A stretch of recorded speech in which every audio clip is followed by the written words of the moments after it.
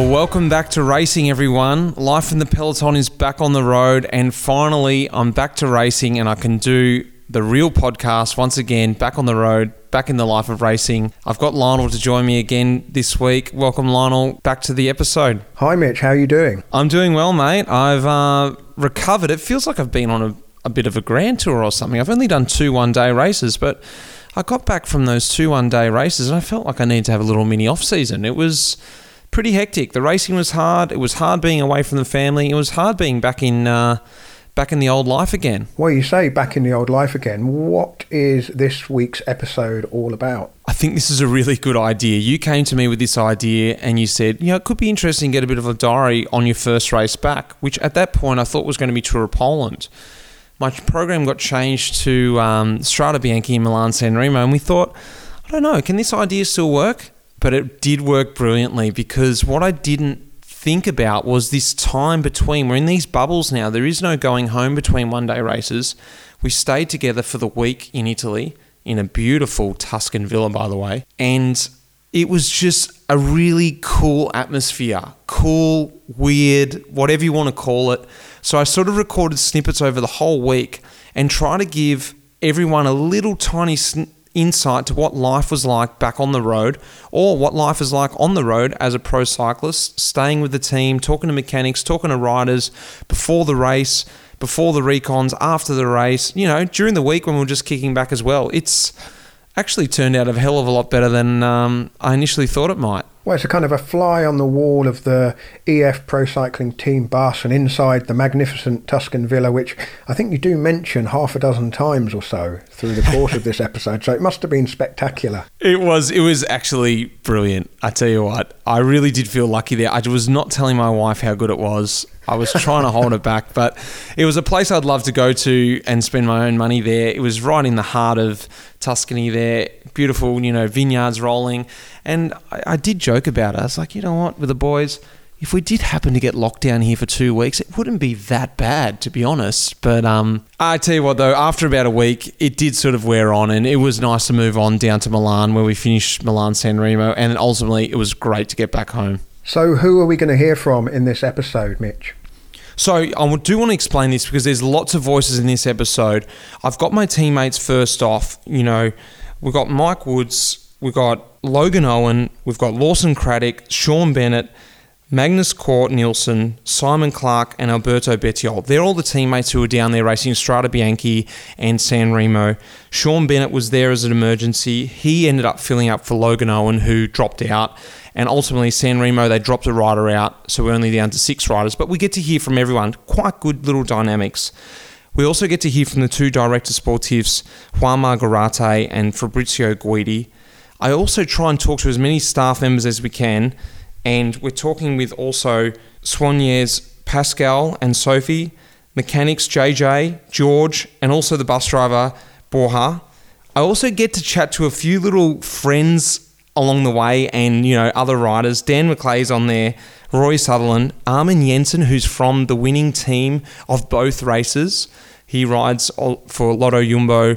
The winner is Walt Van Aert. So it was interesting talking to him. Also get to chat to Richard Spink, who's a physio for Ineos. It's great hearing his voice on there. Great guy. And Hannah Troop, who's our media girl. She just pops in and out as well. So it's great to hear all these different voices. I really hope you guys enjoy this one, because actually listening back on it, it's a nice little bit of document, and I really enjoy sort of hearing the flow of it, even though I was there for the whole week. So as we take off, I'm sitting in the car here with Lawson Craddock and Mike Woods. Welcome, boys. Yeah, here we go. Thanks for having me, buddy. We've literally just jumped in the cab. We're still in Girona, just pulling out. The first time the 3 of us have been together in a cab this year, yeah. I guess. I haven't seen you in a long time, dude. Might have been February camp. Yeah. I've spoken to you, but we haven't seen each other. Yeah, that's true. Law Dog and I left.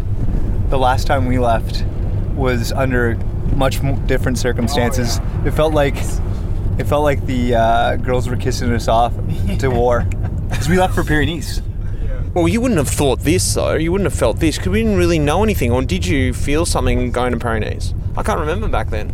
No, we felt it. Like, it felt like we were going to war. San Remo, we're both off the cards, and so it's kind of like the dominoes were falling. So it's actually a very similar feeling now, you know, going off to races, just like the uncertainty of nothing.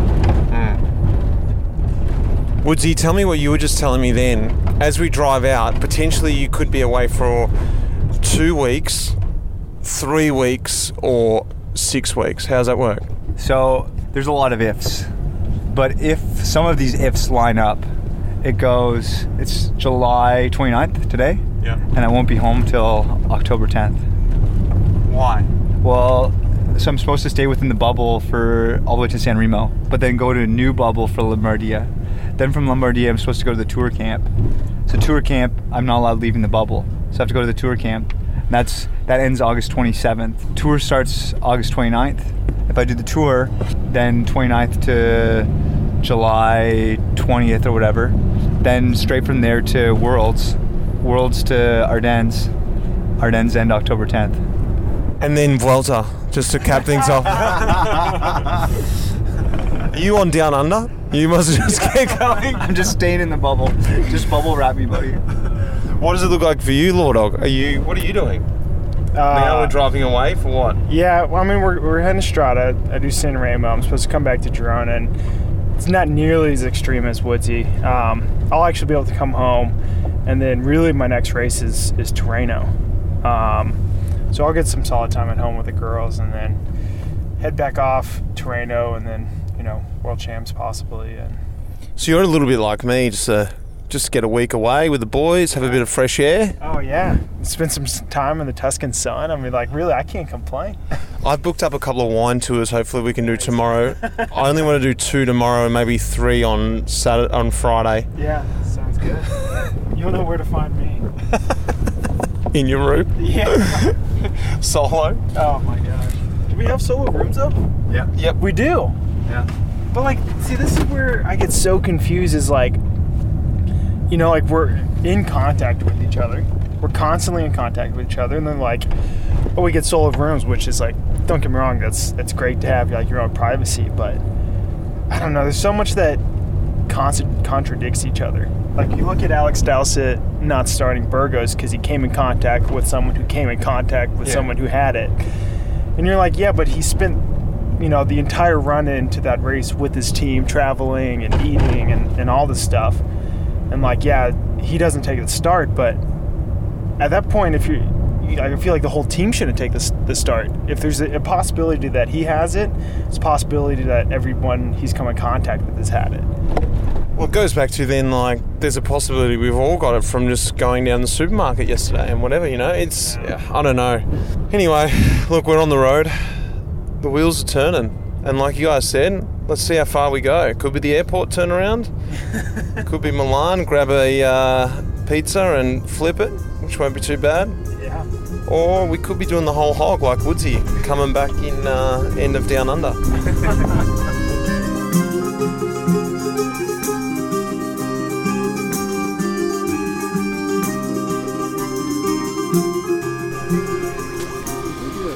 So we've arrived at the airport, and it's pretty quiet, and the rest of it's just like an airport. It still looks the same, just less people. It's nice. It's quite nice. Less people pushing you. Yeah. Took about 4 minutes to get through. I think we just set a new Strava. All right, Woodsy, let's paint the picture here. We're just travelling to the race. We've got the masks on. What's the feeling? What are you feeling? What's it like? I don't think it'd be extraordinarily weird if it wasn't for the reference points that I already have. Like, Barcelona airport's always pretty busy.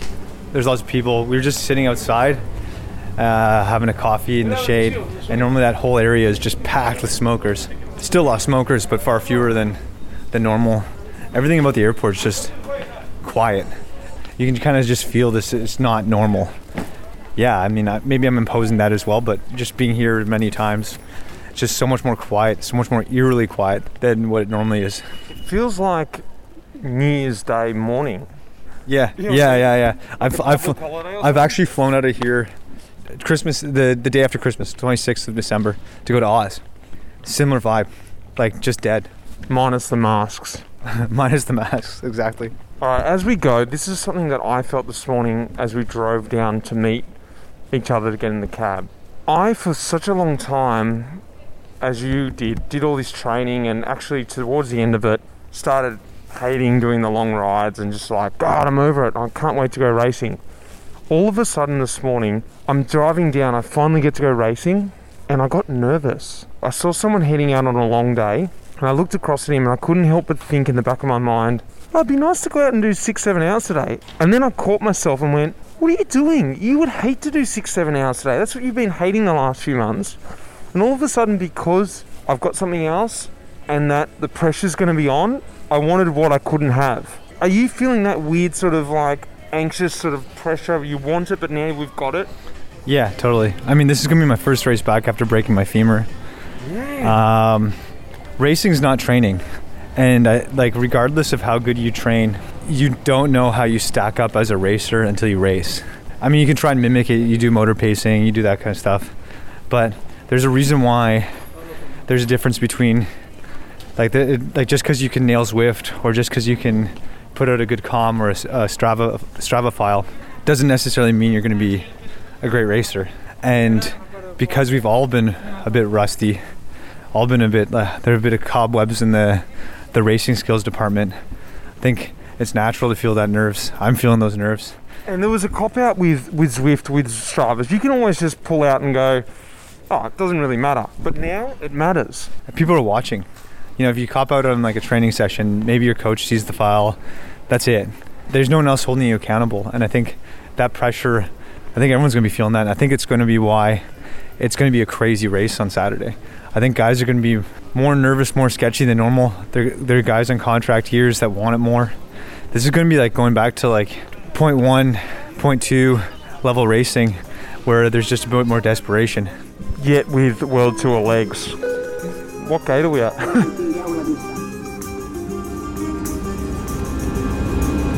Please remain seated with your seatbelt securely fastened until the seatbelt sign has been switched off. We recommend you keep your seatbelt fastened whenever you are seated. When the seatbelt sign is switched off, you may use larger electronic devices. Please be careful when opening the overhead lockers. All right, we've made it to the other side. We're here in Florence, and along the way we've picked up some passengers. Richard Spink. Welcome, Spinky. Welcome to the pod. Oh, hello. Absolute pleasure to be on this pod. I've been a long since admirer, and actually to be on it live, this is something else. Mate, I was happy to see you on the flight. Always a good guy to catch up with. But apart from our social aspects, what do you think so far of your experience? This is your first travel? This is the first travel since February, since Provence. So yeah, first time being on a plane for a while. But it's actually surprisingly smooth. Pretty quiet at the airport. Everyone's distancing and being respectful. Obviously masks everywhere and lots of hand washing, but so far so good. What are you expecting once we leave here? The travel to the race, the hotel time. You just sort of pointed out to me you might be able to get out for a cheeky run, and I was thinking I envy that, because I'm sort of predicting that once we get to the hotel we're going to be like, not quarantined, but quarantined in the room, unless we go out for a ride, which will probably be tomorrow. What, have you heard anything, what we're going to be able to do and not do? And no, I've not heard much. It just depends on what the lads will be requiring treatment-wise. I know we're on a golf course, so that might give us a bit more flexibility for the sneak out for a run. But yeah, it'll all be down to team regulations, and I'll be towing the line. I thought you were going to say a cheeky 18 then. Well, you've seen a cheeky one or two, a cheeky hook, and I'll be walking all around the rough, so no, that won't last long.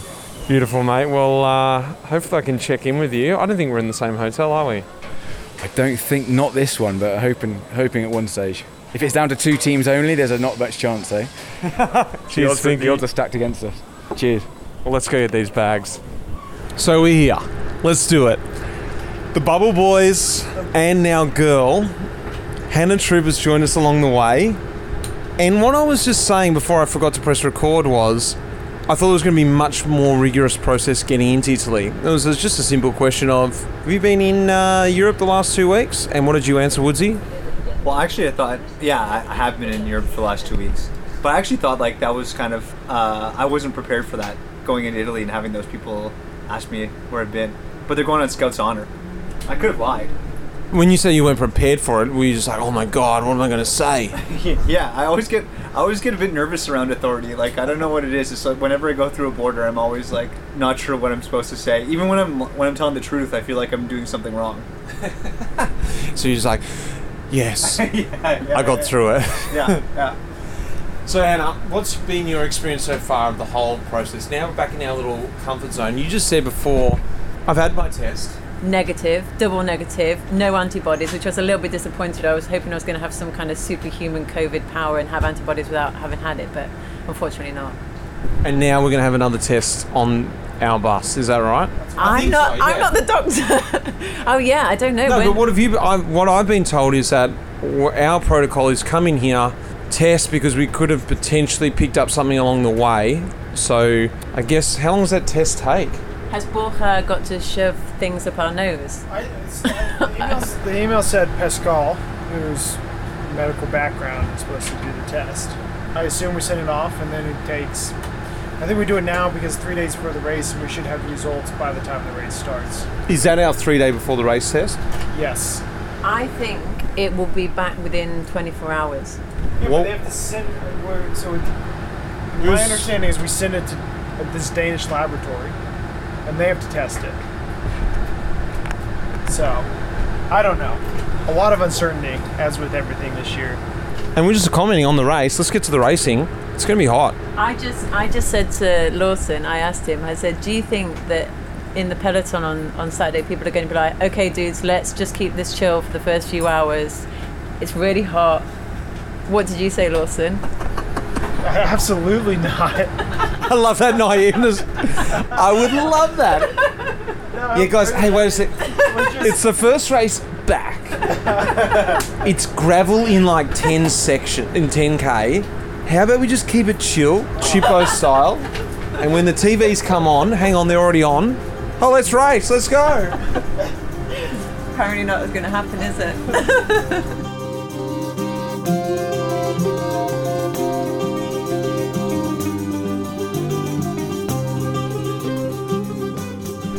Alright, so we've done the 2 recons. Now we're travelling back in the bus. Yesterday was a longer recon. Today was a shorter recon. And we've had 2 guys join us, Magnus and Sean. They weren't there yesterday, so Magnus only got to do today the shorter recon, the easy stuff. Maggie's haven't ridden Strade Bianche before. What were your thoughts today, mate, riding over the gravel again? Yeah, it's nice. It's in general, it's good gravel roads. What I saw those first 4 sectors, there's still some holes, and when you sit in the bunch, it's not gonna be easy for sure. It's always tricky when you do it alone. In a small group, you see all the holes and you feel confident, and then you sit in the bunch, and yeah, it's pretty crazy.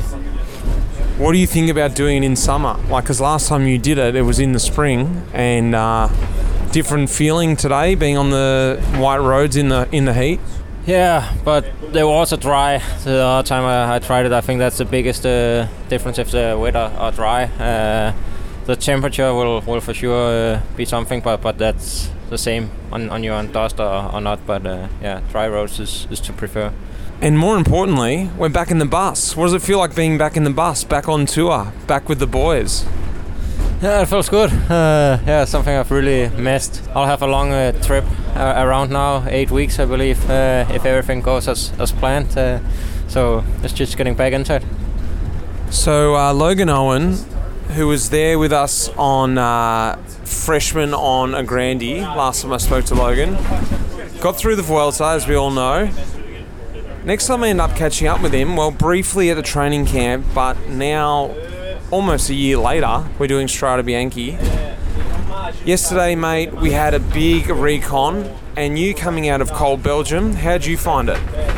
I did not find it so fun. I did not enjoy the heat at all. So yeah, I struggled a lot. The roads are fun, but I will not be racing now because I'm a shit man in the heat. Yeah, that's the thing that you told me is like, look, training's been going good. I'm feeling really good. I've been setting good numbers, but one thing you underestimated, I think also me. I knew it was going to be hot here, but I did not expect it to be, like you said, 40 degrees or whatever, the high 30s. And I underestimated it too. Only that I'd been in Spain. I think I had a little bit of an upper hand than you. But that was something you said you underestimated, coming from Washington, which was a bit colder.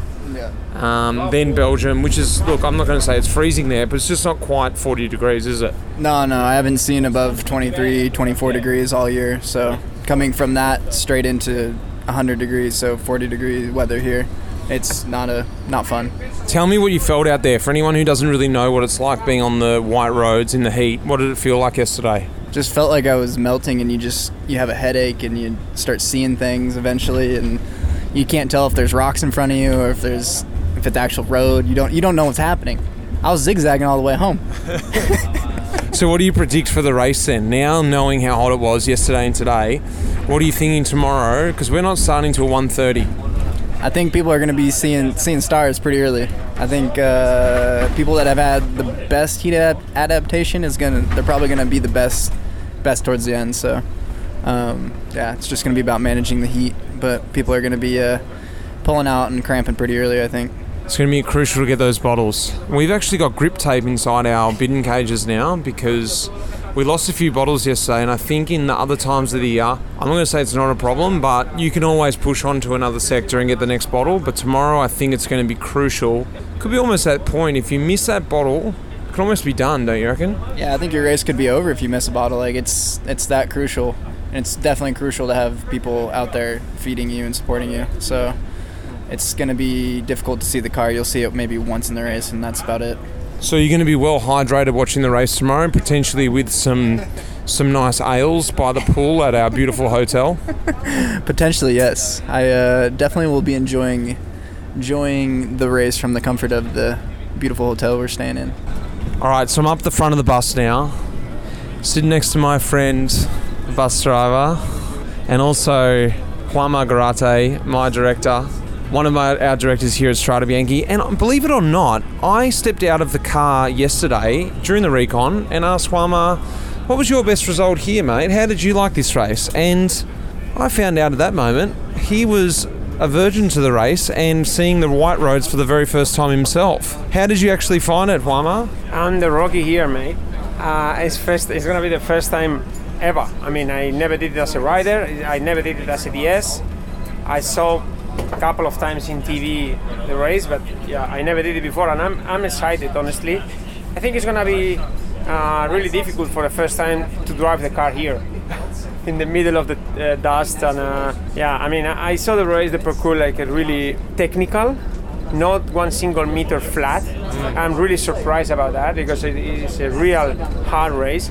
It's really adapted for climbers with good skills driving the bike. Is harder than I expected. Did you not do the Strade Bianche when it was in the Giro that year? No, I don't think so, no. So, as you saw the course, like, this is definitely, I knew it was going to be a hilly course. First time I'm here, and it was harder than I thought. But I think that was because back in the day when they first had it riding, a lot of classics riders did it.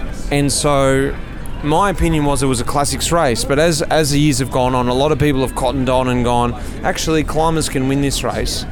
What was another point, and something that I've noticed now, this race being in summer, I think it's going to have another element that hasn't been seen before. Like, we're talking about the bottles. I think if you miss a bottle now, that could be crucial and maybe the end of your race. If you do here with the heat we have at the moment, if you do like 15 kilometers without a bidon, you are out of the game. Even if you drink 2 bottles straight away, you are not going to recover anymore. And my impression is like it's going to be like a Liège-Bastogne-Liège. Of course, maybe it's 100 kilometers shorter, or not 100, but 80 kilometers shorter. But you add that it's really more technical. So it's going to cost you really a lot of energy. Drive the bike, stay focused on your bottles, bidons. As you said, if you miss one, you are totally out of the game.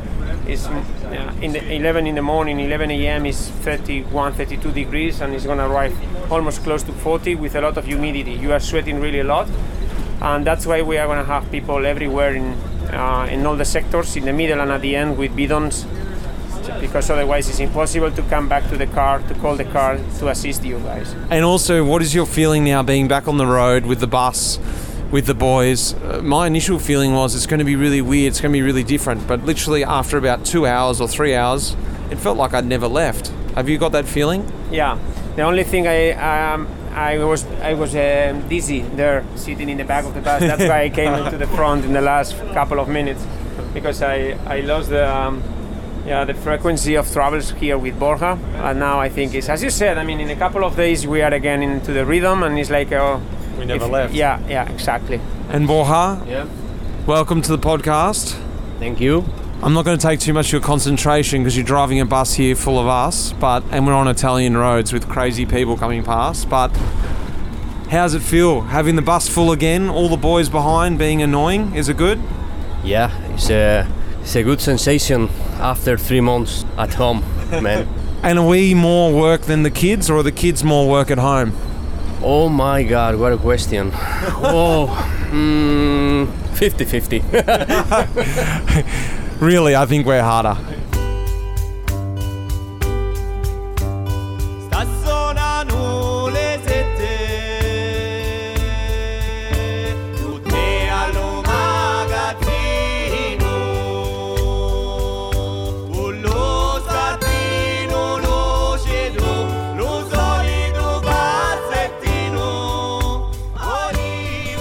All right, boys, give me some post-race thoughts. Woodsy? That was the scariest race of my life. Anything more than that? Run me through why. Why? It was bonkers. It was a fight from like neutral. Neutral was crazy, and then when we hit the first sector, you couldn't see anything, and then I got a puncture and I was in the cars and I couldn't see shit. Like I literally couldn't see anything. I was just going on a hope and a prayer. FDJ car almost like smoked me at one point. Dude, it was not the first race to do after you break your femur. That's a good call. Tell me about... But actually maybe it is. Yeah, think about every other race now. You're going to be like, this is just a breeze. True. Lombardy is going to feel so safe. San Remo's going to be boring as hell next week. Tell me about then afterwards, once you got through that first initial hectic part, what was it like once you rolled over the climbs and the bunch had sort of thinned out? Things pretty calm then, pretty cruisy, just a day out on the gravel? No, it was full gas all day, man. It was insane. It was just a crazy day. It was so hard from the get-go. I've never raced a race like that, I don't think. What about the heat? Savage. So hot. Oh, it wasn't that hot, was it? What about you, Law Dog? You rolled in. You managed to be one of the lucky 42 that actually finished the race. Tell me about your day. I saw Woodsy coming up at the end. I just realized I got to beat him. You don't get many chances to take down Mike Woods in the America's Cup. But I mean, yeah.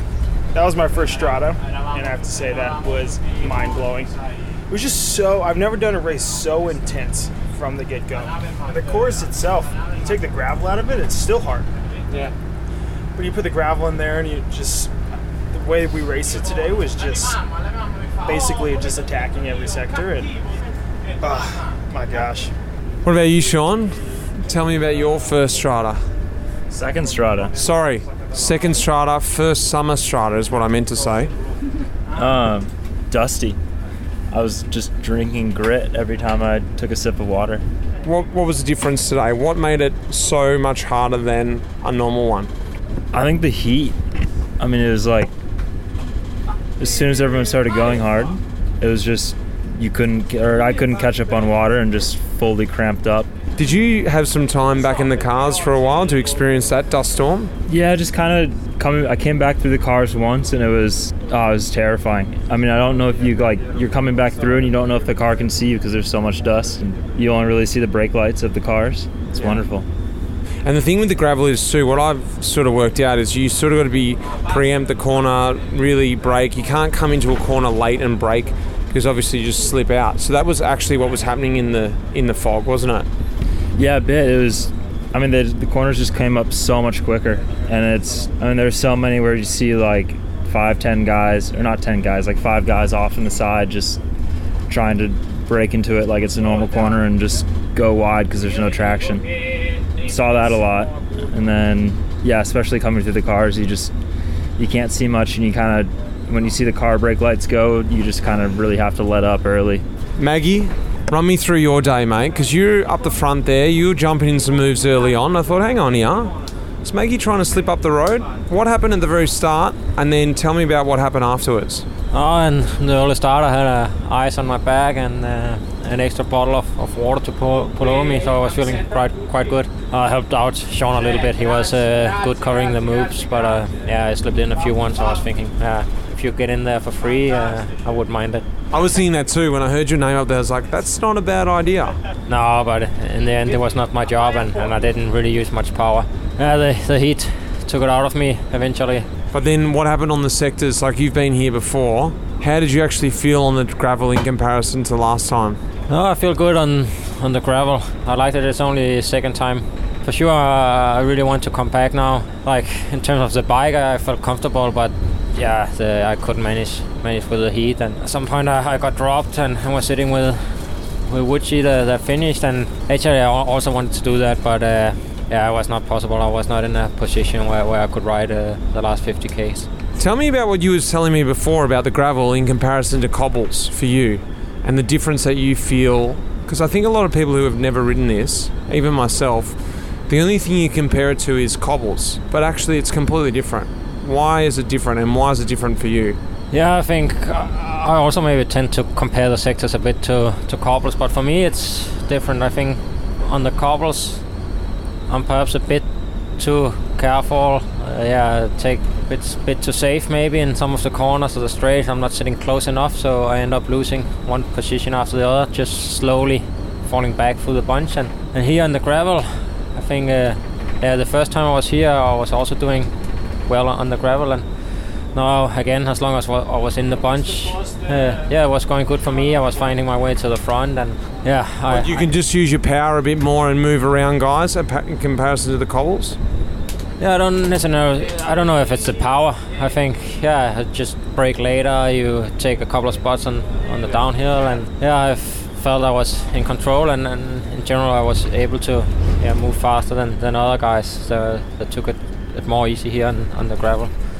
All right, we've got Mr. Strade Bianchi here himself, Simon Clark. Mate, tell me about your day. Tell me how it was. Tell me the comparisons, the feelings. Yeah, I mean, the biggest thing was the dust. I tried to sit back like I normally do the first 4 sectors, and even at 40th or 50th wheel, you just nearly, it wasn't quite like in the convoy, but you were breathing a lot of dust, and it was not ideal. Comparison to other Strades, way different, was it? In terms of dust, yeah, it was way, probably at least double as dusty. Yeah. You know, I still wanted to stick to my plan of saving energy than busting it out up the front there in those early sectors with, as you now know, such a hard race still to come. So I stuck with that, and I was feeling good, and everything went pretty smooth for me up until the double sector with just before the feed zone, and Alaphilippe and a couple of others attacked on the descent, and we weren't there, and so I followed Fuglsang and Van Aert and rode across to the front. On the descent or afterwards? Next kicker, the second kicker on the last section before the feed zone, and although I was feeling good, I just went into the red and never came back out. And I mean, it's hard to make those decisions where it's like, do you push and be in the race, or risk not being in the race but saving the legs? And ultimately it was probably the other option, but it's easy to say that sitting on the bus after the race. Yeah, exactly. Like, I think what you're saying there is hard to know, because we don't actually race a race like this so intense in such hot conditions. Like I was saying before, with the Vuelta, it's intense at the end, but you finish the race, the last 30k. This was intense at the start, and in the Vuelta, say, you go to the red, but you finish the race. Here, like you said, you go to the red, but you still got whatever, 50, 60k to go. So I felt like for me it was uncharted territory. And when I went into the red, I went, yeah, okay, that's cool, I've been in the red, but I'll just go back in there. But you couldn't do that, and I found that out only in the moment, as sounds like you did.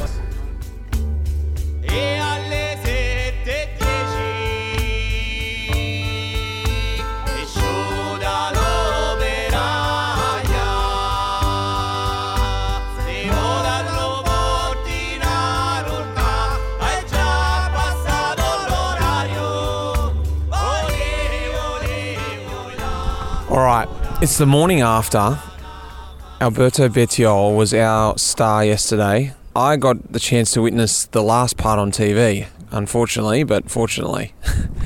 Mate, can you tell me about your day yesterday, how it felt for you to be back racing, but again, to show the form on your home roads? Yeah, yesterday was a really fantastic day for me. I was super excited to race after such a long period, and especially in my home roads. I was feeling good yesterday.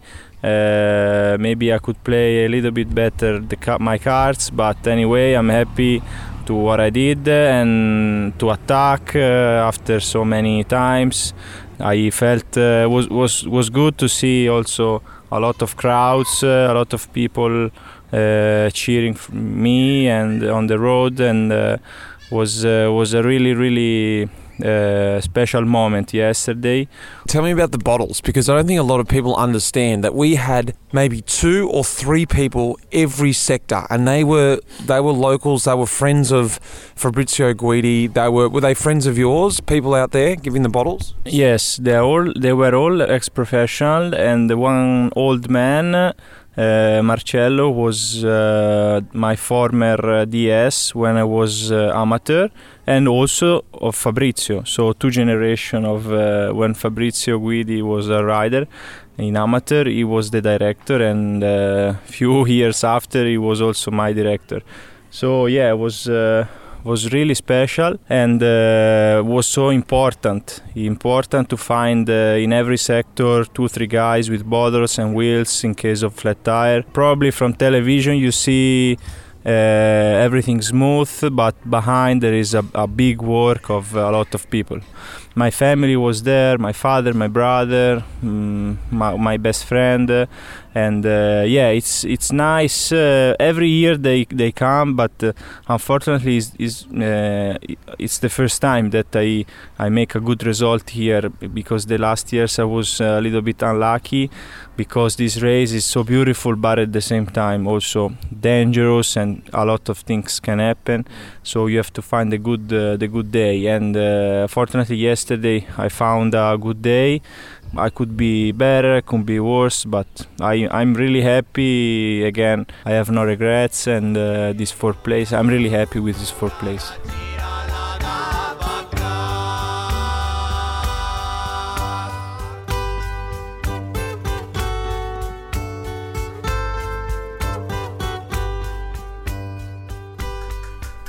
G'day, mate. JJ back on the mic. Welcome back to the pod, JJ. Thank you. Nice having me again. So, mate, we're kicking back in the villa here in Tuscany. How you been enjoying that? It's something different. I think for me, was super excited to go back to racing. But yesterday was just a completely different race.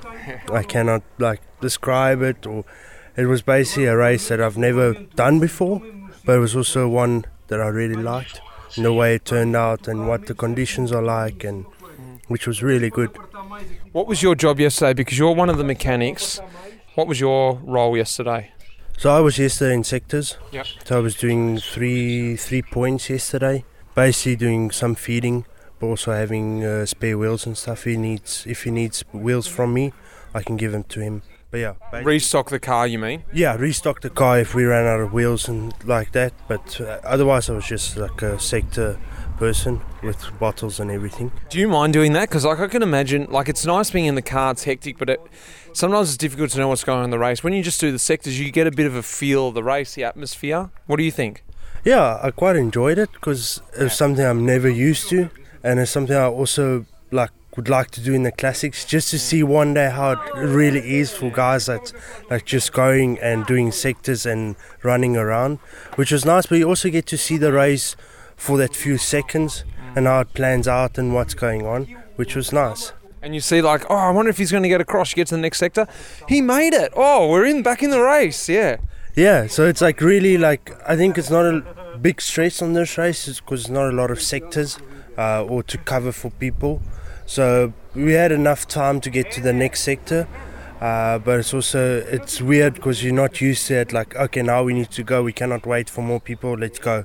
Because there's like, say, there's a feed zone just up the road from other people, so they will get something there. But we need to get to the next point because of the riders in front. What are you going to do this week now? We've got 6 days before San Remo. What's the plan this week? We'll basically go through everything. Also then changing the new tyres onto the 40s. So preparing all the wheels for San Remo.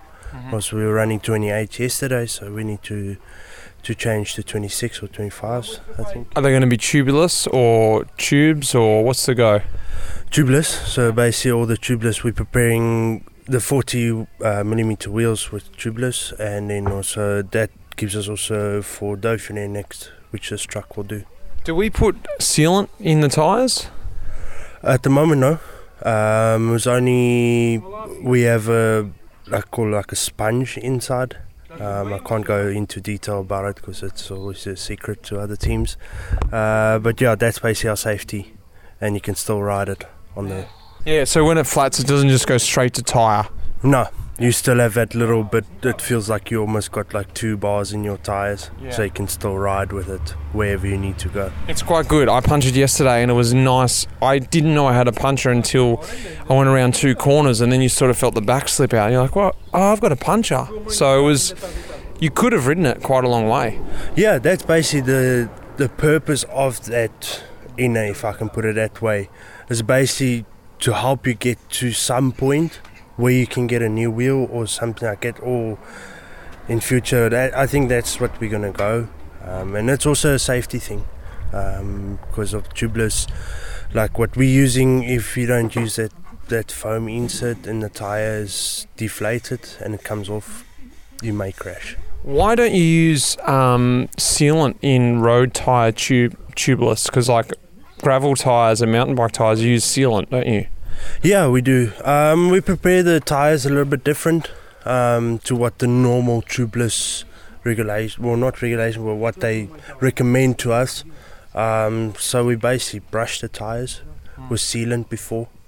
So it dries out, so just like the small bubbles or air escaping, we just basically seal that off, and then that's something we're experimenting now because it's obviously tubeless is a new thing on the road for us. Just to make sure, is it working, is it not working, do we need to put sealant, do we not need to put sealant. And it's also like if you put sealant, because like now we've been off for 3 months, it dries out, so we have to change the tyres even though the tyres are still brand new. Alright, so we're out at the truck couple days after Strata. Just got back from our training rides. Boys have been busy. I'm talking with Georgie Boy, the mechanic. He was the main man behind the race car on the day. The dust has settled, George. What can you remember from the dust storm, from being behind Strada Bianchi? So it's like to roll on the snow. The bikes are all white. Yeah, it's a special day. We lose so many time to wash the bikes, to clean really well, because if we don't take all the dusty out, then we will damage the old bearings, all the system of the bike. What about the bottom brackets? Did you have to replace them? The bottom brackets, we have still to check the bottom brakes, but the wheels we will replace ready three bearings from the wheels, from the 8 sets of the race. Completely replace. You didn't clean them? No, we replace them because they are not good. So give me an example. After a normal one-day race, would you expect to replace any bearings? No. Normal race, normally if you have a normal weather, we wash the bikes, we just put oil in the chain, we check everything, but the bearings have to be good after normal race.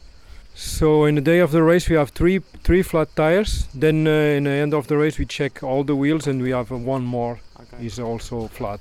We have also lucky because we don't have any crashes, and the bikes work so well, I think. But the feedback we have to you guys is good. What did you see back in the convoy? Were there any car crashes? Were there any fights between the cars? Yes, we see two accidents. Yeah, two. Yeah. Who? Bocha, the German team, and I think Française des Jeux also smash cars. But can you understand that? Because it was pretty hard to see back there. For sure, because from five meters away we don't see anything. all the cars have the intermittent lights. All the lights are on. Anyway, we can see anything. The first thing we can see from the car is the bikes above of the car. Yeah. Oh, that's a good way to look. Yeah. I should have done that. So I'm in the food room. It's actually a massage room, a designated room that gets also snacks in it. It's the most visited room. And this is Pascal's room. Is that a good thing or not a good thing, Pascal? I think it's a good thing. Yeah. Because you can see the face of the riders when they came for the food. And they look through your suitcase and jump on your bed and mess up your whole room. Do you mind that? You don't mind? No. Oh, that's good. Where is your suitcase? So Pascal, as I speak, I'll paint the picture. I've got Magnus here on the table. Maggie, hey. Hello. It's a Monday afternoon. It's a lazy Monday, lazy lunes. I've just had my massage. It's raining outside. We're in a Tuscan villa. Magnus is laying back getting a nice massage. Pascal's here giving a massage. Is that the relaxed feeling so far this week? It's more or less relaxed because they have tomorrow long day, they and you. And today is like, we will see tomorrow. What are you doing tomorrow? We've got 220k. Are you going to come with us? No, I don't think so. The mechanic and yes, I will be here. Doing what? Doing waiting you. Swimming in the pool, maybe a long lunch, a beer. No, we have to go to the supermarket to buy the food for Milan San Remo. Quite a lot of food we need too. Magnus, how have you recovered from the race? How'd you feel today? Oh, I felt good today. We had a bit over 3 hours today on the bike and had some small sprints. I feel ready for tomorrow, but it will be a big day. I was following you in some of those sprints, and I tell you, the big man's going. He is going out there. He's moving well. It's going to be fun tomorrow, actually. I think we've all really enjoyed the relaxed time in the hotel, but there comes a point where we want to just go and do a nice training day, and maybe we can have a quiet beer tomorrow night. That'd be nice.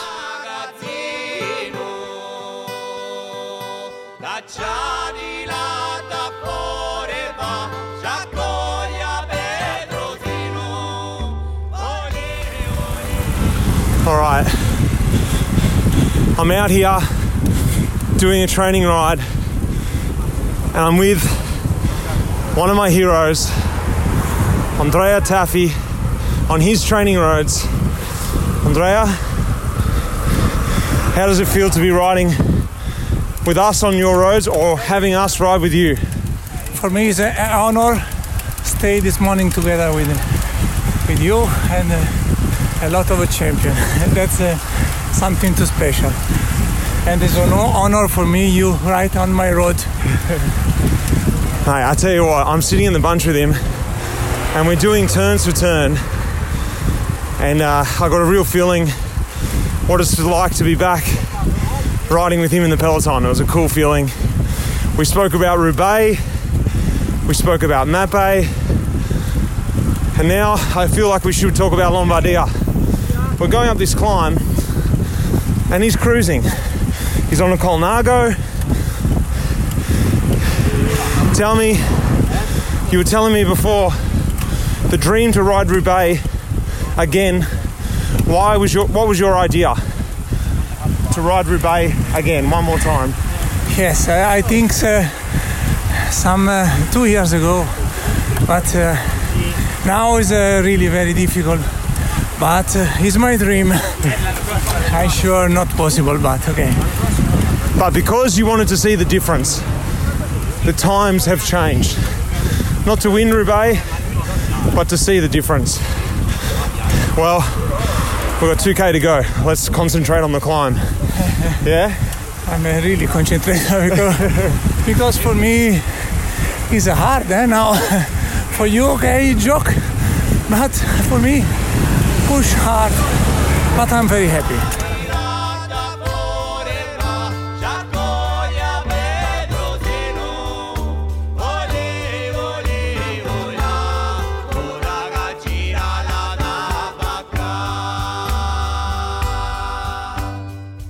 We're in the vans, we're in the cars. Travelled up to Milan yesterday, and now we're doing essentially a race day. Law Dog, what are we doing today, mate? Yeah, like you said, we made it to Milan. We got San Remo on on Saturday. So with the course change, with everything, we've driven out to scout the about 100K of the course that we haven't seen. So it should be interesting. It makes for a long day, but I mean, with a race that we've never seen the course before, I think it's pretty crucial. So should be good. Have you done San Remo before? Yeah, I raced it last year. So for me, it's actually, I wouldn't say it's like a massive change of course, just because only doing it once, I haven't come to expect the same style and same course of racing year in, year out. So for me, yeah, it'll definitely be interesting to see. On paper, it doesn't look all that different, but you really just never know until you get out on the road. How's your week been between Strada and San Remo, the holiday week, a week away in Tuscany? Yeah, it sounds nicer than it's been for sure. I definitely was excited to come get back into the racing scene, but as with most things, maybe your expectations, your reality just aren't quite the same. And something that we've talked about a lot over the last week or two since being here, but we really haven't been able to leave the kind of confines of the hotel. A lot of times just been in the room, and meals aren't, they're just different. Life in bike racing is just so different these days, and I don't know if it's something that has been incredibly enjoyable. While it's nice to kind of have a change of scenery, I think we're lucky to have that, but it's still been a lot of added stress around our lifestyles of just constantly making sure we're keeping our distance from other hotel guests and not touching anything in the hotels, and not being able to leave and feeling almost guilty just for going for a walk around the park. So it's a different life that we've all come to know in cycling. Tell me tell everyone what our dinner situation was. Sounds pretty simple, but it's funny, with 6-7 riders, it turned into quite a long process. How did we have dinner? Yeah, normally it's kind of buffet style that we usually have, and everyone kind of goes and pigs out and grabs whatever they want and goes back for more whenever they want and everything. But now we've got a soigneur that basically just forgoes their meal for the entire time that we're eating, and just hovers around the buffet table that we have prepared separately for us, with gloves and mask and everything, and they'll basically just dish out what we want, and the process of relative ease that we've had in the past is now gone, and now it's just, okay, I'll take a spoonful of this and a spoonful of this and one piece of chicken here and a little bit of sauce with rice here. And so just the process of getting your food now takes at least 5 minutes a person, and it's just strange. Do you think that could be the way forward with the team doctors coming in? And because what I noticed is, when you serve yourself, no one's really taking care, and it's easy just to slip a bit of this in, slip a bit of that in. Ultimately, it's your decision. But now with someone else serving your food, I'd be tempted to get a little bit smaller portion size, and you're a little bit hesitant, going, you know what, give me an extra buffalo mozzarella, give me an extra this. So ultimately, we'll sort of keeping on the lighter sides this week. Do you think this could be a way forward? Team doctors might get on this and be like, hang on, I don't mind this idea. I sure hope not. It's definitely, you definitely a different level of accountability, which is, I don't know, it's strange, everyone is different, and everyone kind of, beats to the tune of their own drum in this sport, and part of like the enjoyment is doing what makes you happy and doing what helps you the most. Back in our seats, in our comfort zone, Woodsy's tucking into the rice. Let's see what Maggie's, a couple seats in front of me. Maggie, you've ridden San Remo a few times before, 3 times before. You got to know the old course. You liked it. What do you think of this? Yeah, I like the old one. This one is different, but not too different. I think obviously you have some climbing now closer to the real final with the small hills there, But I think it will be more or less the same. They are not hard enough to do a big difference, the new climbs. So I think we'll see the same final as usual. Yeah, they weren't super hard. Like I'm not going to say I'm going to be driving the pace up there, but they were fast. There was no real tight corners, so I wasn't going to pinch the bunch or anything. Even training on them, they still felt fast, didn't they? Yes, for sure. It's a reasonable, good road, and they were really steep. That second climb we do. I think looking at the profile, just quickly, you think, it's a climb. You're climbing a fair bit of meters, but it's over a long time, and just dragging up through a valley. So when you're there, it goes fast, and you sit well on the wheels. How are you feeling, mate? Week since Strata almost. You've had a nice week in the hotels. I needed today to feel a bit fresher, a bit faster. Are you feeling ready for a completely different race Saturday? Yes, I'm feeling ready. The temperature suits me much better now. Hopefully it will not be too warm when we race. Strade Bianche was special in that heat, but I feel good. Sparky, second time reconning the course. Feel the same as last time? Yeah, I reconned the last... Fortunately, the only part of the old course that they didn't change. So that was pretty lucky. And today we've ridden 95k to exactly the point where I started the recon that I rode 2 weeks ago. So now you've done the whole thing. I've done the whole thing by a complete fluke. So yeah, it was good to see today. Quite interesting, but strangely similar to the original course in the fact that we're going a completely different way. The course is very, I think it'd be hard to try and find a more similar course. Yeah, that's like what I was saying to you out there.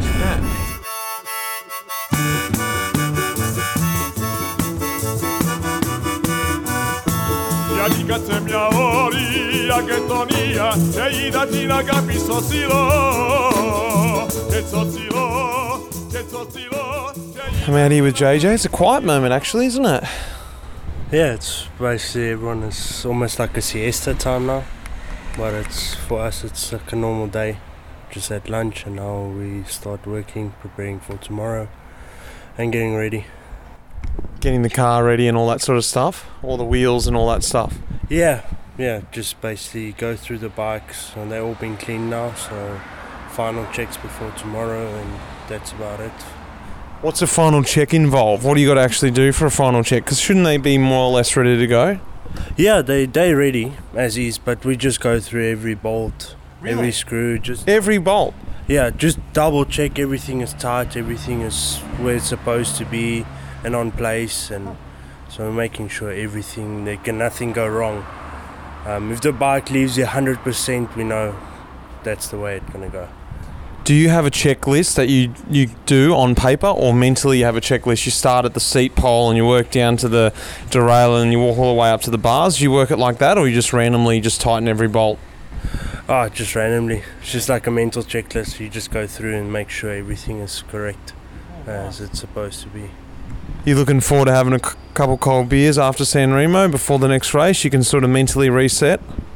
Not really. We have to leave after the race. Have to drive to Dauphiné, meet up there. So obviously we'll sleep over tomorrow night at Avion, and then we'll leave the next day and arrive Sunday in Clermont-Ferrand, where the Dauphiné starts. This is the glamorous life of the mechanic, everyone. Full on the road, working on bikes. Yeah, that's about it. Are you in the car tomorrow? Yeah, it's my first San Remo, so we've been watching it on the television, but now in the real race, and I'll see how it's gonna feel for 7 hours in the car. Well, now you can watch the race in the car on the small TV, opposed to at home having a beer. Yes, that's true. Next up, veteran masseur, soigneur, Sophie. How are you approaching the day before the race? What are you looking for? What are you doing now? What are you preparing for tomorrow? And what is your day going to be like tomorrow? What are you doing now to prepare your day, make it easier? So today we made all the bottle and the food, which is a lot of food actually, because we're not used to have 300 kilometers almost race. So I did a bunch of rice cakes this morning. And then... Wait, have you been making the rice cakes this week? I said that out on the bike the other day. I was like, who's been making these rice cakes? Because they have been phenomenal. No apple shining here. That's no word of a lie. They've been fantastic. Oh, thank you so much. So yeah, tomorrow I make rice cakes. So I hope they're going to be as good as it was last week. And then run us through a couple of flavors you're doing. So tomorrow we're going to have some Oreo rice cakes, some cocoa, pineapple, and maple syrup. And then we have another one which is Philly and speculoos. What do you think about that? They've been great. We've had those flavours this week, trialling them out. The consistency's been good. Not too sweet, not overly sweet, but enough flavour. Beautiful. Perfect. Thanks, Mitch. So that's what we've been doing quite a lot. Way much more rice cakes than we normally do. And then... Approximately how many rice cakes do you think you've done? I think I done maybe like 60, 70 pieces of rice cakes. And how many cups or kilos is that in rice? So that's 3 kilos, more or less. Yeah. What would you normally do? Normally we do half of it. Yeah, half of everything. So yeah, tomorrow it's a big day. So obviously a lot of food, a lot of drinks as well. We got a bunch of water, bottles made. How many bottles do you think you made for tomorrow? And how many would you normally make? So tomorrow I think we made something like probably 250 bottles maybe. But last week in Strade Bianchi we made like over 300 bottles. Yeah. And then normally, on summertime like this we always do 200, 250 minimum. Yeah. And how many do you suspect that we'll use tomorrow normally? Probably all, more or less. Yeah, I think so. Probably. And then a lot of ice as well. We have 50 kilo of ice. We need 50 kilos tomorrow. Are you making ice socks for tomorrow? Yes, we will. It's too hot. And they're, just in case anyone doesn't know, they're ice shoved into a stocking, which we put down the back of our jersey on our neck.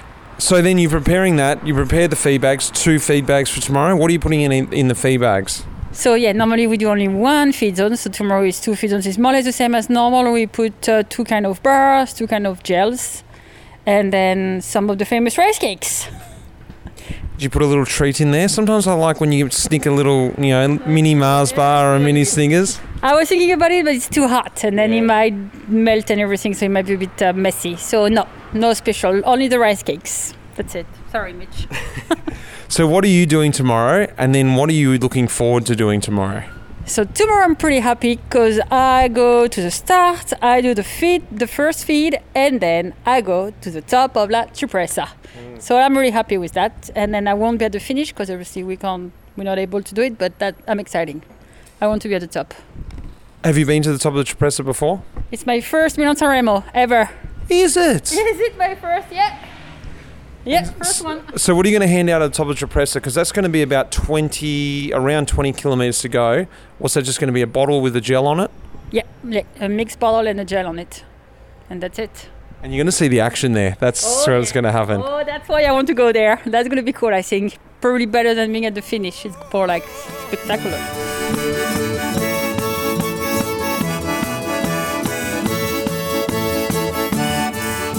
All right, we've just had our team meeting. It's the night before Milan-San Remo in August.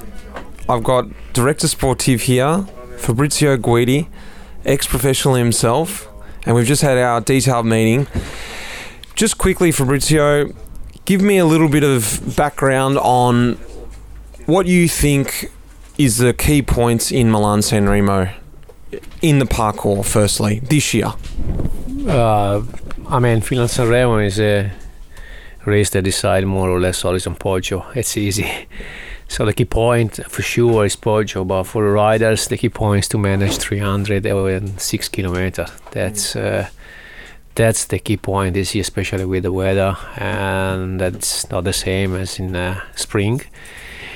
And an unusual start when riders are just had to rebuild after lockdown and all the situation, crazy situation of this year. But anyway, we are happy to be here, and then let's see.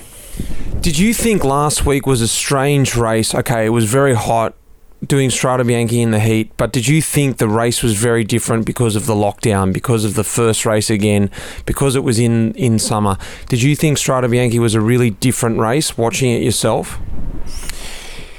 Well, actually, Strade Bianche decided on more or less like the past year, but it was not strange the way we raced. It was probably strange the riders we had in front.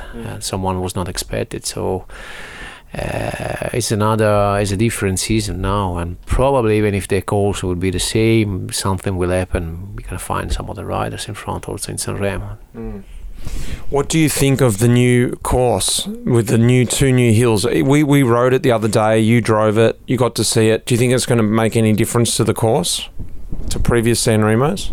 Every time you change a course and you do a 3 or 6, actually looks like only 6 kilometers, but to add 6 kilometers in 300 at the end when everybody's tired, that can make a difference. We have no experience, so actually the climb, the first one, looks a little bit harder than Turquino, but it depends also on how the teams will manage the race, and there is another factor that we have to put into the account, is that we start with 6 riders, and that's also different, no? So let's see, it's a question mark more or less for everybody. It's important to have a plan, to stick to the plan, and then to be fast in case we need to change it. What did you like about Milan-San Remo as a professional yourself when you did this race? What were the parts that you really liked about it? What were the parts that you didn't like about it? Milan-San Remo, I mean, every riders in Italy, they dream about Milan-San Remo now. It's something special. And the special parts that you're living your dream. The worst in Milan-San Remo is when, and happens usually to me, but also to several riders, when the light switch off. And it's not because of power train. Sometimes it's this in this distance so long, if you are not able to manage, or sometimes if you're too young, sometimes if you do some mistakes, the lights simply switch off, and then you start to see the road moving left to right, and it's the end of the game. This is actually happened during the Capo Berta in the past, and there if you be competitive for the final or not. It's a little bit different, but we will have for sure someone with the light off. Because also, like you said, there's going to be a dehydration factor as well. In the early part of the season, we still use a lot of water and we need to drink a lot, but I think a lot of guys might forget that tomorrow, or maybe it's a hassle to get bottles or whatever, but that's an important role.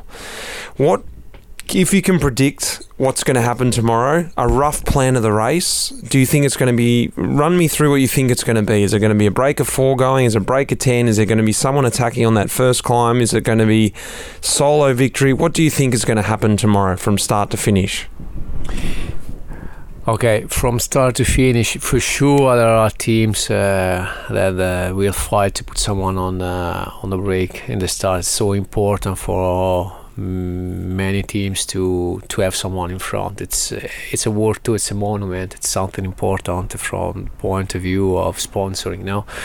There will be many attacks, but then after that, it's gonna be a problem to decide which teams has to work or wants to work, as it's not sure if sprinters has to work on a new course with this hot, or if it's gonna be all other riders that wants to attack. They will look like, and probably there will be someone working as usually at the end of the game.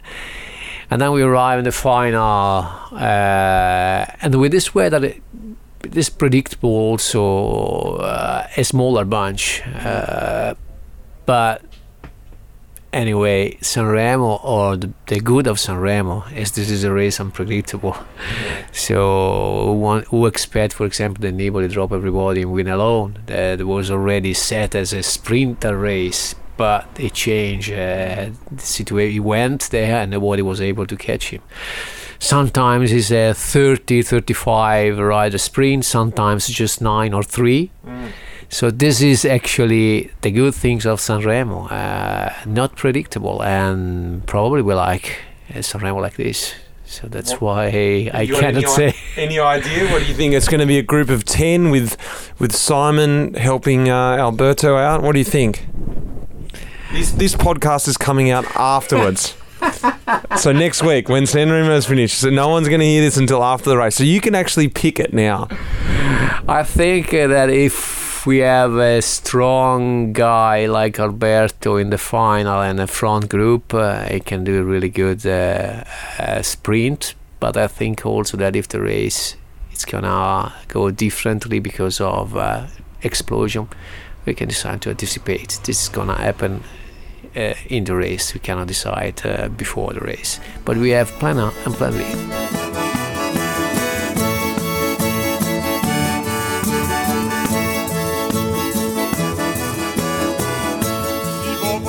Big day out, but 317k, the longest ride of my life.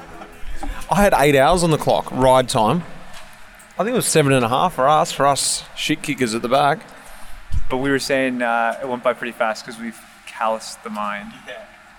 Like we said, 7 is the new 5, and we've done a lot of 7-hour rides. It's just another day out, really. I'm pretty sure it was a lower TSS than our Tuesday ride. For sure, I barely even cracked 3 under.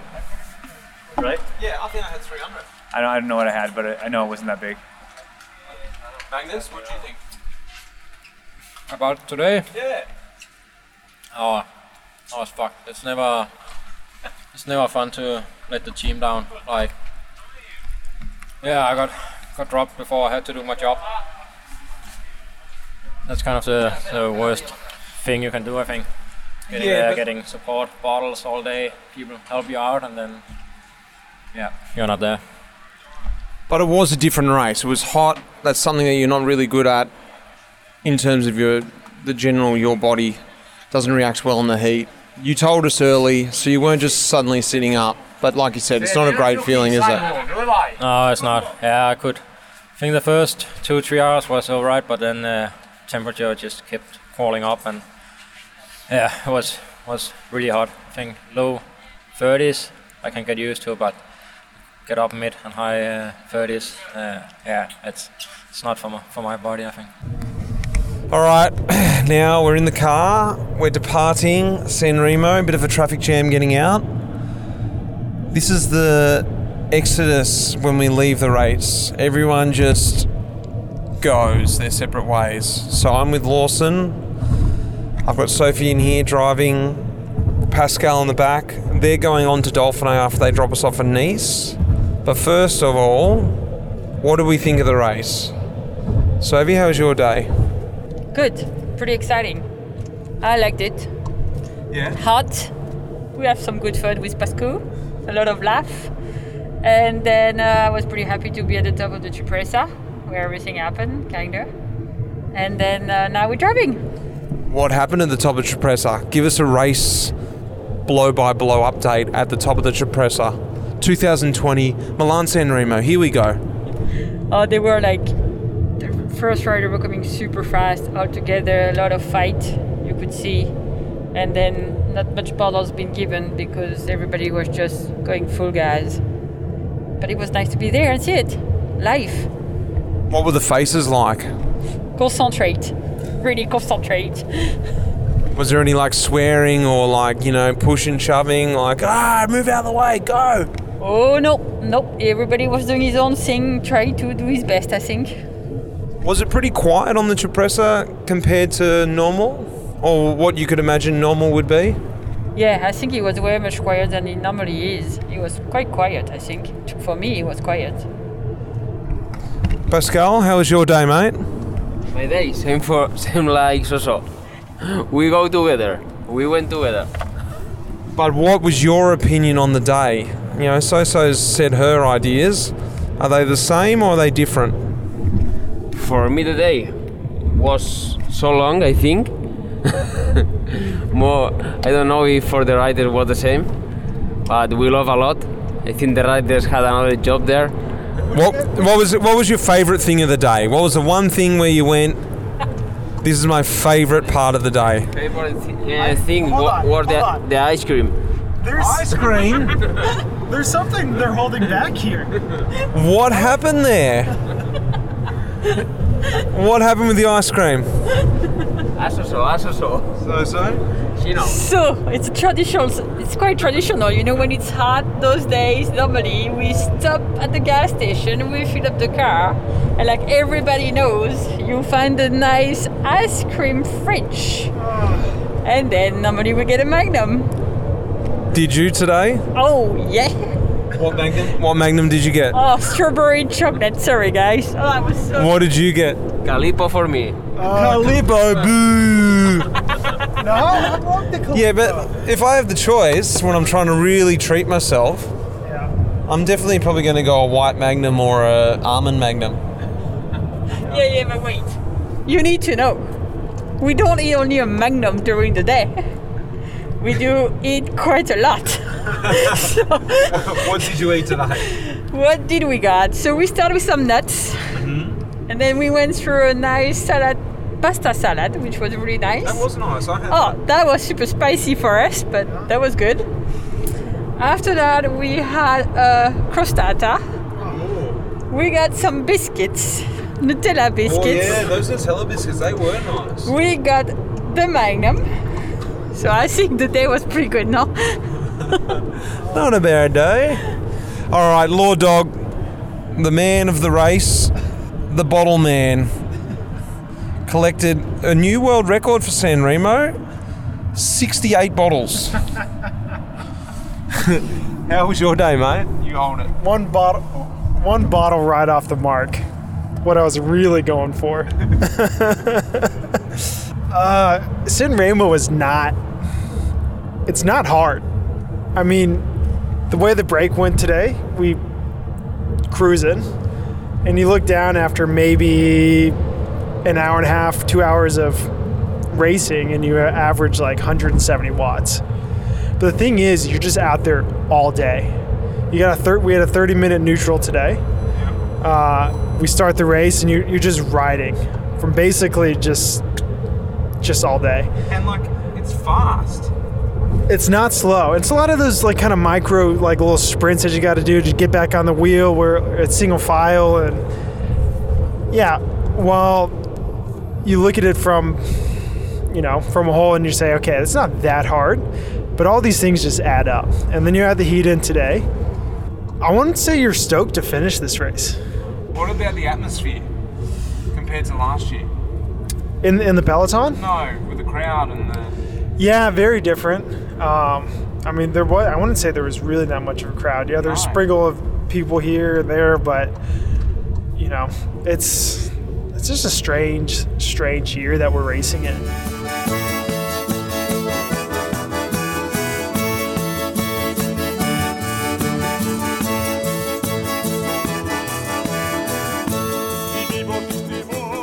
All right, it's the next morning, and now we start the eternal travel back. And I've run into Armin Jensen. You can leave your mask on if you like.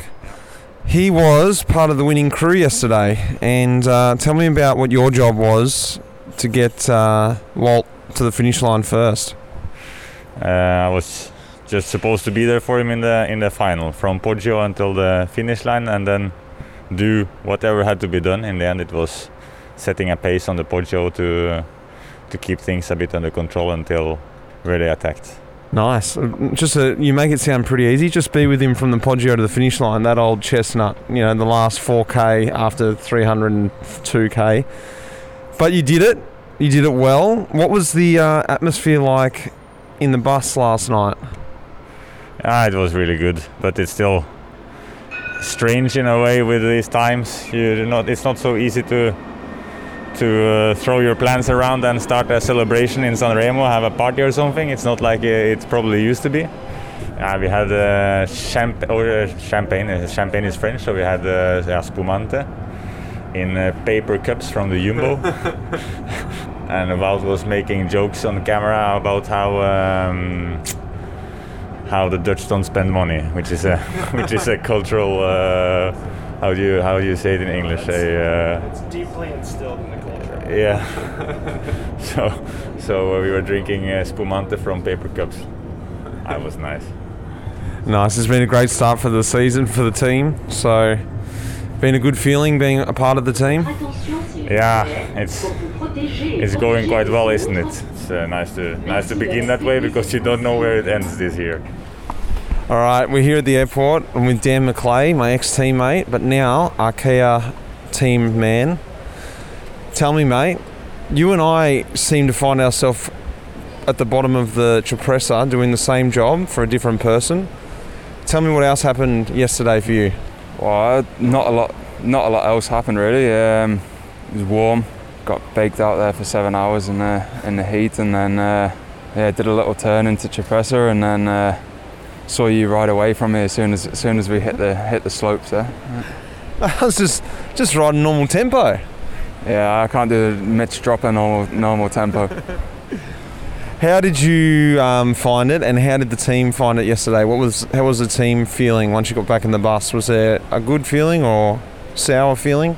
I think there was a bit of disappointment, but it's a race which only goes the sprinters' ways one time in 3, so it is how it is. And yeah, I think there were a few boys there who found it a bit harder than they thought. So yeah. And how have you found racing again in terms of now with COVID and the protocols and all this sort of stuff that we were imagining for a few months how it's all going to be? Now we're actually doing it. How do you find it?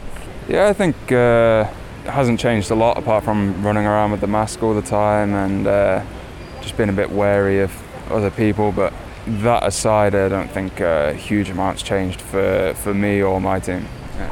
What about the atmosphere up the Cipressa and Poggio? Like, you've been there before, you've felt it. 1, it was summer, and 2, because of the restrictions now, did it feel completely different to other years? Yeah, maybe there was less people, but by the time I get to the top, they're normally gone anyway, so yeah, I didn't notice too much. And did the heat suit you yesterday? Is that something you enjoy, or was really a battle? When I'm used to it, I'm not too bad in the heat, but at the same time, like over 300 Ks, it's always going to make it harder, and yeah, maybe like being a bit bigger is not the best thing in the heat. Well, I thought you were looking pretty lean yesterday. Yeah, everyone says it, but the scales still say the same. Can talk or no? Yeah, we can walk and talk. We're walking and talking. We're here with Uncle Rory. We've made it back to the other side. Finished our first block of racing, or first race for you, mate. Yes. First San Remo as well. Yeah. A lot of firsts. First race of the season, first race post-COVID, first race post broke my leg in half, and yeah, back first time doing that monument actually at 38. How did it feel? Did it feel like a monument? Not really. I think with all the changes, with all the measures that have come into place, etc., I think it's a different race than what it would normally be. What did you enjoy about it yesterday? Being your first San Remo, but also being back racing and in the sun. What were the things that you liked about it? I think it was just cool for me personally, being back in kind of the peloton, back into the group and seeing all the people that I know and all the riders that I haven't seen for such a long period of time. And then coming past, after stopping for a pee break, coming back through the peloton and it's funny the age that you get to when you know more of the guys in the cars than you do in the directors and the mechanics than you actually do in the peloton. Were there some guys that you were like, you know what, I remember why I didn't miss you now? Yeah, no, definitely. There are some of those guys, some people that don't like to break in corners, etc. But no, it was definitely there's good and bad, and I think one of the bad, of course, is that we've had all this time at home, and all of a sudden you in a controlled environment, and then you're in a race environment again, and having to chop people through corners, etc. And that's definitely different. Just the speed of the bunch I found sort of nice. It felt good to go fast again. Yeah, definitely. And for me, I haven't had that since October. And then being on a new bike, and we've got what was cool for me from going with UAE last year and the bikes we were on, they were not necessarily fast. And then to get on a really nice aero bike and sitting, you know, I've ridden it at home, but I haven't ridden it in the peloton, where you're getting pulled along by the group. And it was just, I was like kind of blown away. I'm like, oh, this is actually fast. But I think one of the big problems I had yesterday was being a first race as well. It was descending as well, of like not knowing how fast I could go through a corner anymore, because you're so used to having to be on the correct side of the road. And now you can cut the corners and things like that. That was a bit weird for me. Yeah. And just not having, you don't have to take risks, and you don't take risks, well, most people don't, out training. And this, you sort of had to push it. You had to push, otherwise you just lost 3-4 positions, and ultimately that's the position that splits in front of you. So, and that's kind of the thing with Milan-San Remo, isn't it? It's so much of it, I wouldn't say is luck, but it is such a sprinter's race. You know, it's such a sprinter's classic that it is argy-bargy towards the finish, you know, and that's how you get position. If you don't have that top 20 spot going into the bottom of the Cipressa, I think you're out of the race, basically. You can't catch it back up again. So now we're all done. We're just waiting for our bags to come. What's the movements from here, mate? What are you going to do this week? You got a cold beer waiting for you once you get home, got the kids. What's your feeling? Yeah, you know, I'm going to head up to Andorra with the family today, and then get out of the extreme heat, I think, and back to the kids, back to the real world. And that's kind of what I guess I've missed both sides of that, being out of action. What we're doing is, you know, I love the cycling scene, but I love coming back to the family and just, you know, switching the head off, and of course have a cold beer. You know, that's especially with the heat, and sit out and have my happy hour at like 5-6 o'clock, and out on the balcony looking at the mountains. Andorra will be nice, but I go back on the road in like 4 days, and then back to, I think, Tour of Wallonie in Belgium.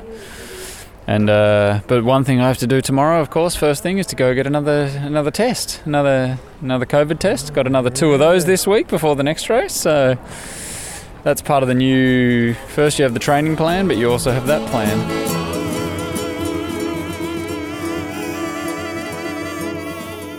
So what do you reckon, Lionel? Did you feel like you were part of the team? Should I get some kit organised and send it out to you? Get yourself ready for the next race? What do you think? Well, I'm actually wearing my Life in the Peloton t-shirt that they kindly gave me in Girona last November. It's absolutely sweltering here in the UK at the moment, and just hearing about how hot it was for Strade Bianche, I mean, I really kind of felt that in a sort of visceral sense.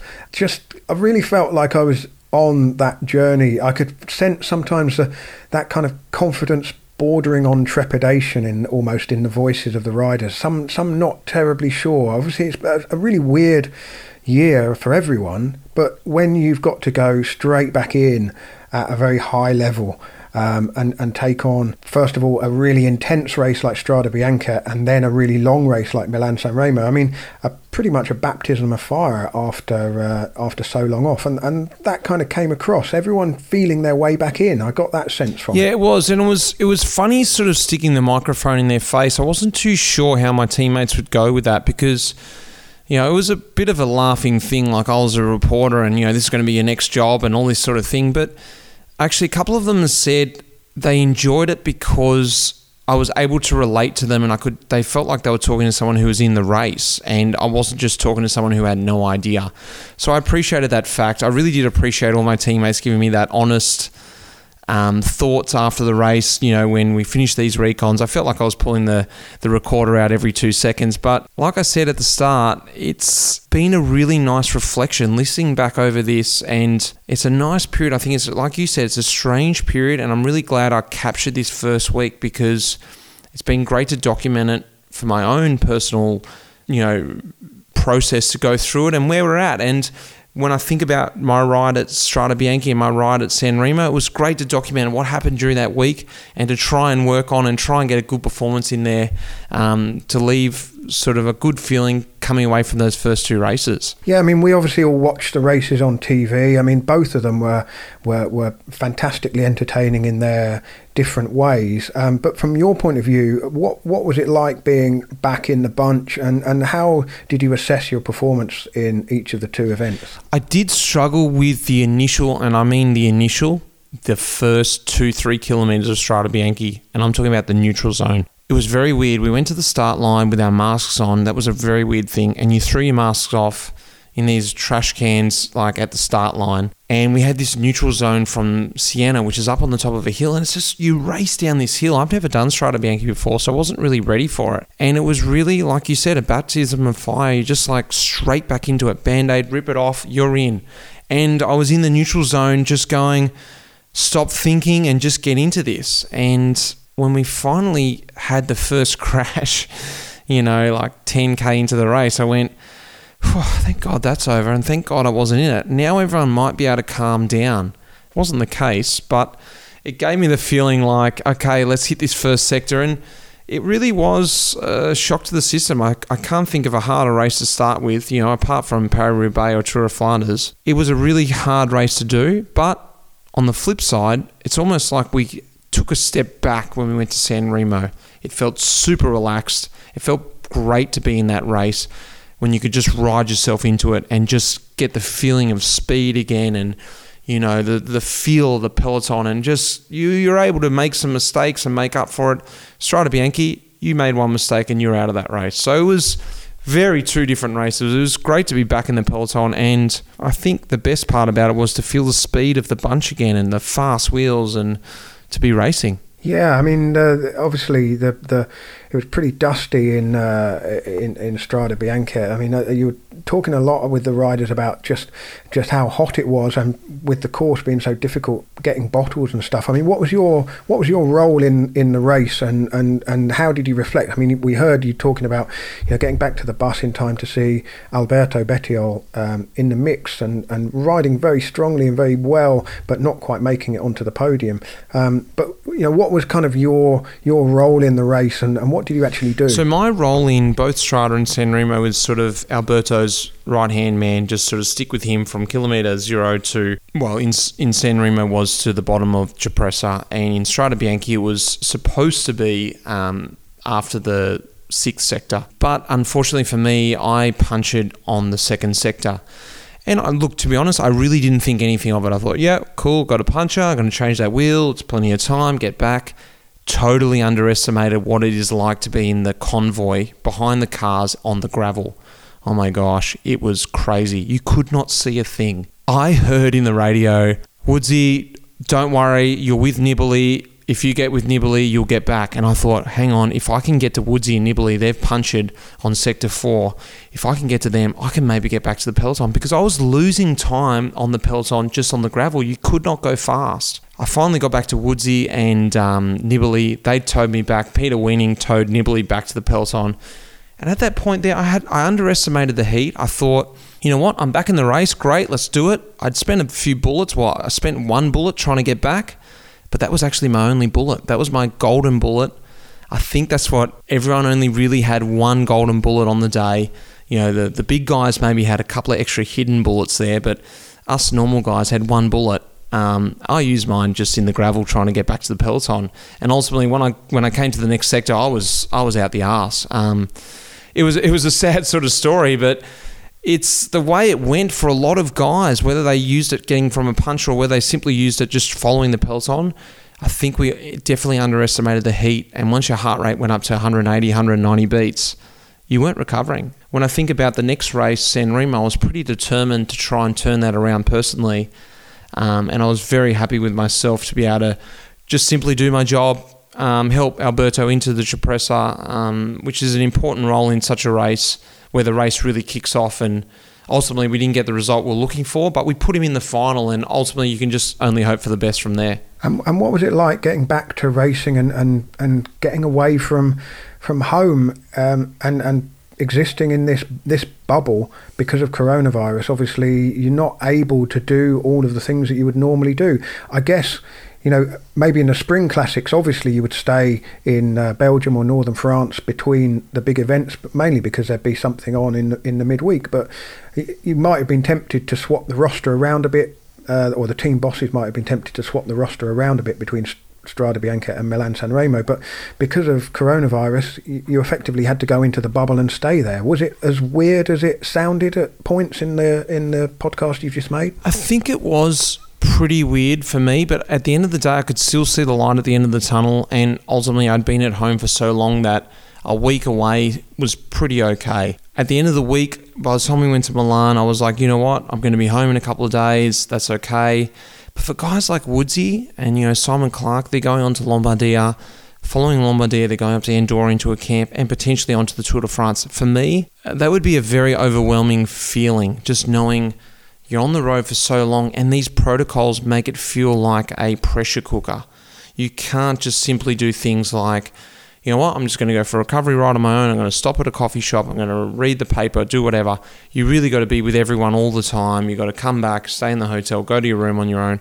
And it might sound pretty easy on the outside, but I tell you what, you do that for a little while and it does build up on you under this race sort of pressure environment. I did get that feeling towards the end of the first week, but I was able to escape and get back home. And I know Woodsy and Clarkey, they're on the beginning of a long haul. So I feel for those guys. And look, at the end of the day, our team is doing the right steps. They're really taking the safe side of things. So it's a double-edged sword. You know, we're trying to keep very safe, but you got to take into side that psychological factor in these times. So it sounds like the guys who are going to be challenging for the Grand Tours are going to be tested even to an even greater degree mentally as well as physically. Of course, it's going to, some back-to-back races, training camps into the Tour. We always joke that the Tour de France and well, all of the Grand Tours, they're kind of 4 weeks long, really, aren't they? Because you get in there so early and you're building up to the start of a Grand Tour.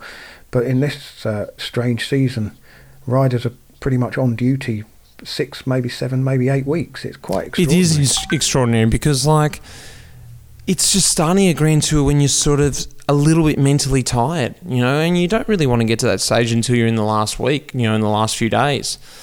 It's definitely going to be very interesting. I think, you know, even like we said, Woodsy potentially could go on to do the Worlds afterwards and then try and hit his peak in Liège-Bastogne-Liège after all that. As I'm sort of aware after all this time, it's very physical, but I think it's a lot more psychological in the professional sport, especially in cycling. So if people can keep their heads on this, no one's going to really understand what guys have done to achieve these results in this lockdown or in this bubble sort of period to get these results. So I think it's going to be underestimated, these results in this period as well. And what's your next race then? Because you're not doing Lombardy this weekend. I'm not. No, I'm potentially on Plouay in a few weeks' time, or I could actually have a big sit out and the next race I could be doing is a Giro.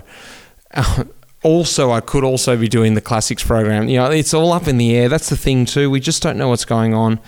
And with all the riders, they've sort of got the riders spread over a couple of programs to see who's going to be well, who's testing well in terms of COVID, and who also has form. That's another thing as well, because like we said, it's this weird period we saw with Logan. Unfortunately, his form hadn't peaked up just at the right time, so they put someone else in his spot. So I think that could be a common occurrence when people just don't have that right form at the right time. There's going to be a lot of people around who are fit as well, and they just replace people and pull people out and swap people around all the time. Well, it's a fascinating listen, and I did feel like I was tucked away in, I don't know, the overhead locker in the EF Pro Cycling bus at points, or lurking by the pool, more likely lurking by the pool at the Villa with a beer, to be honest, in my case. Think, like, we've got to give credit to Will Jones here, who's put this together. You know, at the end of the day, I made 32 little recordings from the week. I tell you what, it must have been hell. I was just sending all these little recordings in. He's just like, mate, would you stop sending recordings in? This is not a 10-hour podcast. So he's done an amazing job to put this together for you guys. I've listened to it a couple of times just to get the feeling. And even though, like I said, even though I was there all week, it's a great listen. I hope you guys really enjoyed this. Lionel, was there anything else you wanted to add to this podcast before we sign out? I just wanted to mention that the music was by Amaratera, which is a band, a folk band, really, Italian folk band from the Puglia region of Italy down in the south.